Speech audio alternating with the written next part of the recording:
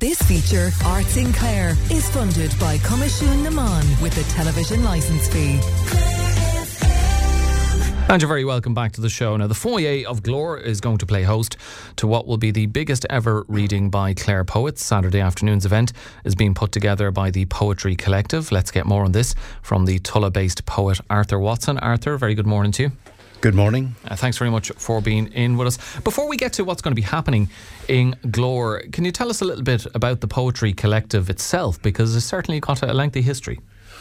Yeah, it goes back over 30 years, and it began, I suppose, with a reading in Mount Shannon at one of the first festivals, at the Inish Cultura Festival, as it later became known.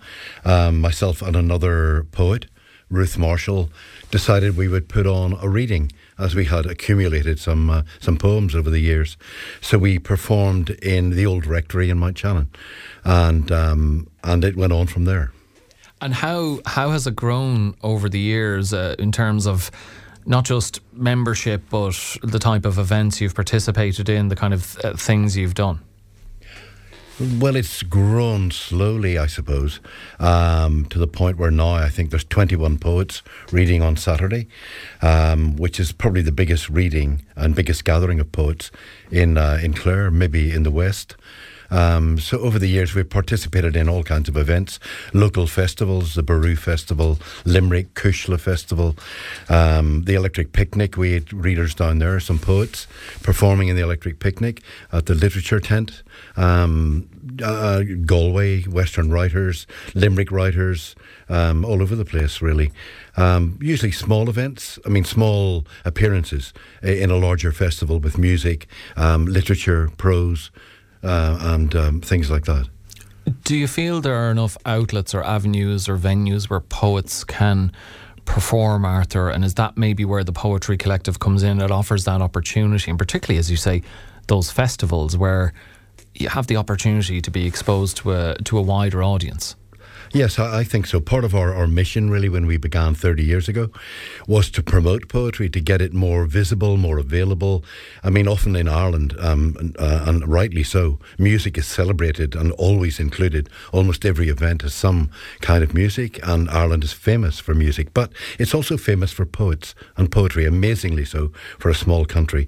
Its poetry output and its awards, like the Nobel Prize.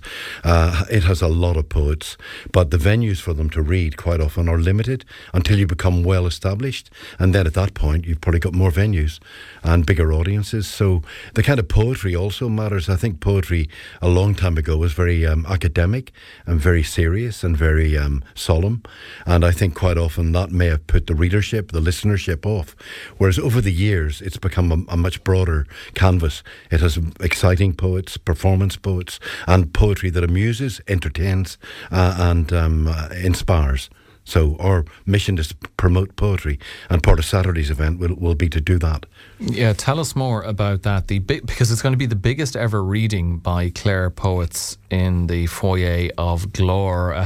How many poets are you expecting to turn up for this rather large event? Yes, it's difficult to estimate, but certainly 21. And then there's an open mic following it. It begins at 1 o'clock, the event, with music from about 12:30. And then we have about an hour of reading with an MC introducing the poets and the event. And then after that we have an open mic where anyone who has a poem, a piece of original writing, may offer it at the open mic until about 2:30. So it's partly to encourage people to come forward. People are shy of offering their work quite often, and I think they lack confidence, so it's to give them confidence to stand up. Also, another important point is that poetry isn't just something that sits on a page. It's more like theatre, and I think performance, the oral tradition in Ireland would have been how poetry began. People speaking it, saying it, singing it. Songs are quite often poems anyway.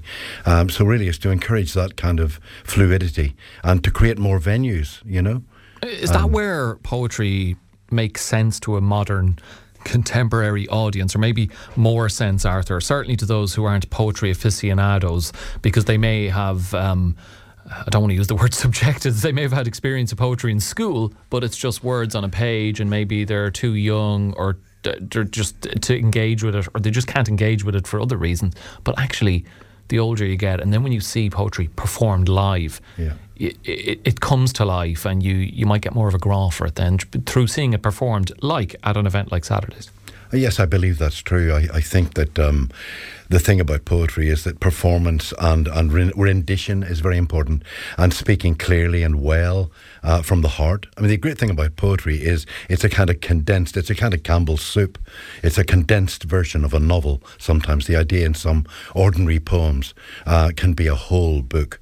And the benefit for an audience is they get a reduction, a distilled version of a philosophic or an emotional truth. And often in times of trauma, after trauma or falling in love or, main events, poetry springs to mind quite often. People need a shorter, simpler way of expressing a profound truth.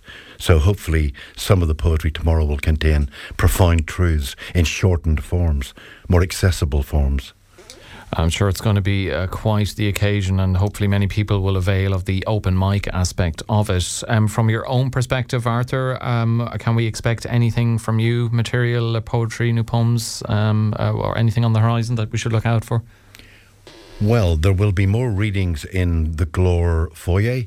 We have renewed our relationship with Glór, and we hope to progress that.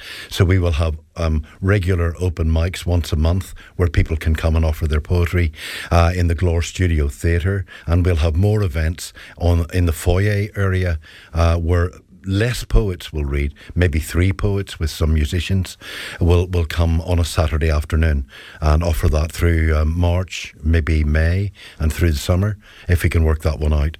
Other events will be just around the country. We have poets coming from all parts of Clare, Ennisdiamond, Scariff, Kilrush, Kilkee, Ballyvaughan, just all over the place, Killaloe. So there are small groups performing in libraries, as in Ennis we do ourselves. So there are lots of different little performances going on, which are free, non-paying. Come along and you can read and you can listen. So it's a kind of come all ye, in a sense, but poetry based. We have a good relationship with Ennis writers as well. I want to say that. Ennis creative writers who are more prose orientated. They have a new studio theatre in Ennis, and we go along there as well and listen and perform. Okay, well, we'll look forward to that, and the event on Saturday should be fantastic. It's the biggest ever reading by Clare Poets, being put on by the Poetry Collective in the foyer of Glór, and the Tulla-based poet Arthur Watson. Thank you so much for joining us in studio this morning, Arthur. Oh, that's a pleasure. Thank you for having us. It is 086 1800 964 to text or WhatsApp us. You can give us a call on 0818 400 964. This feature, Arts in Clare, is funded by Comisiún na Mán with a television licence fee.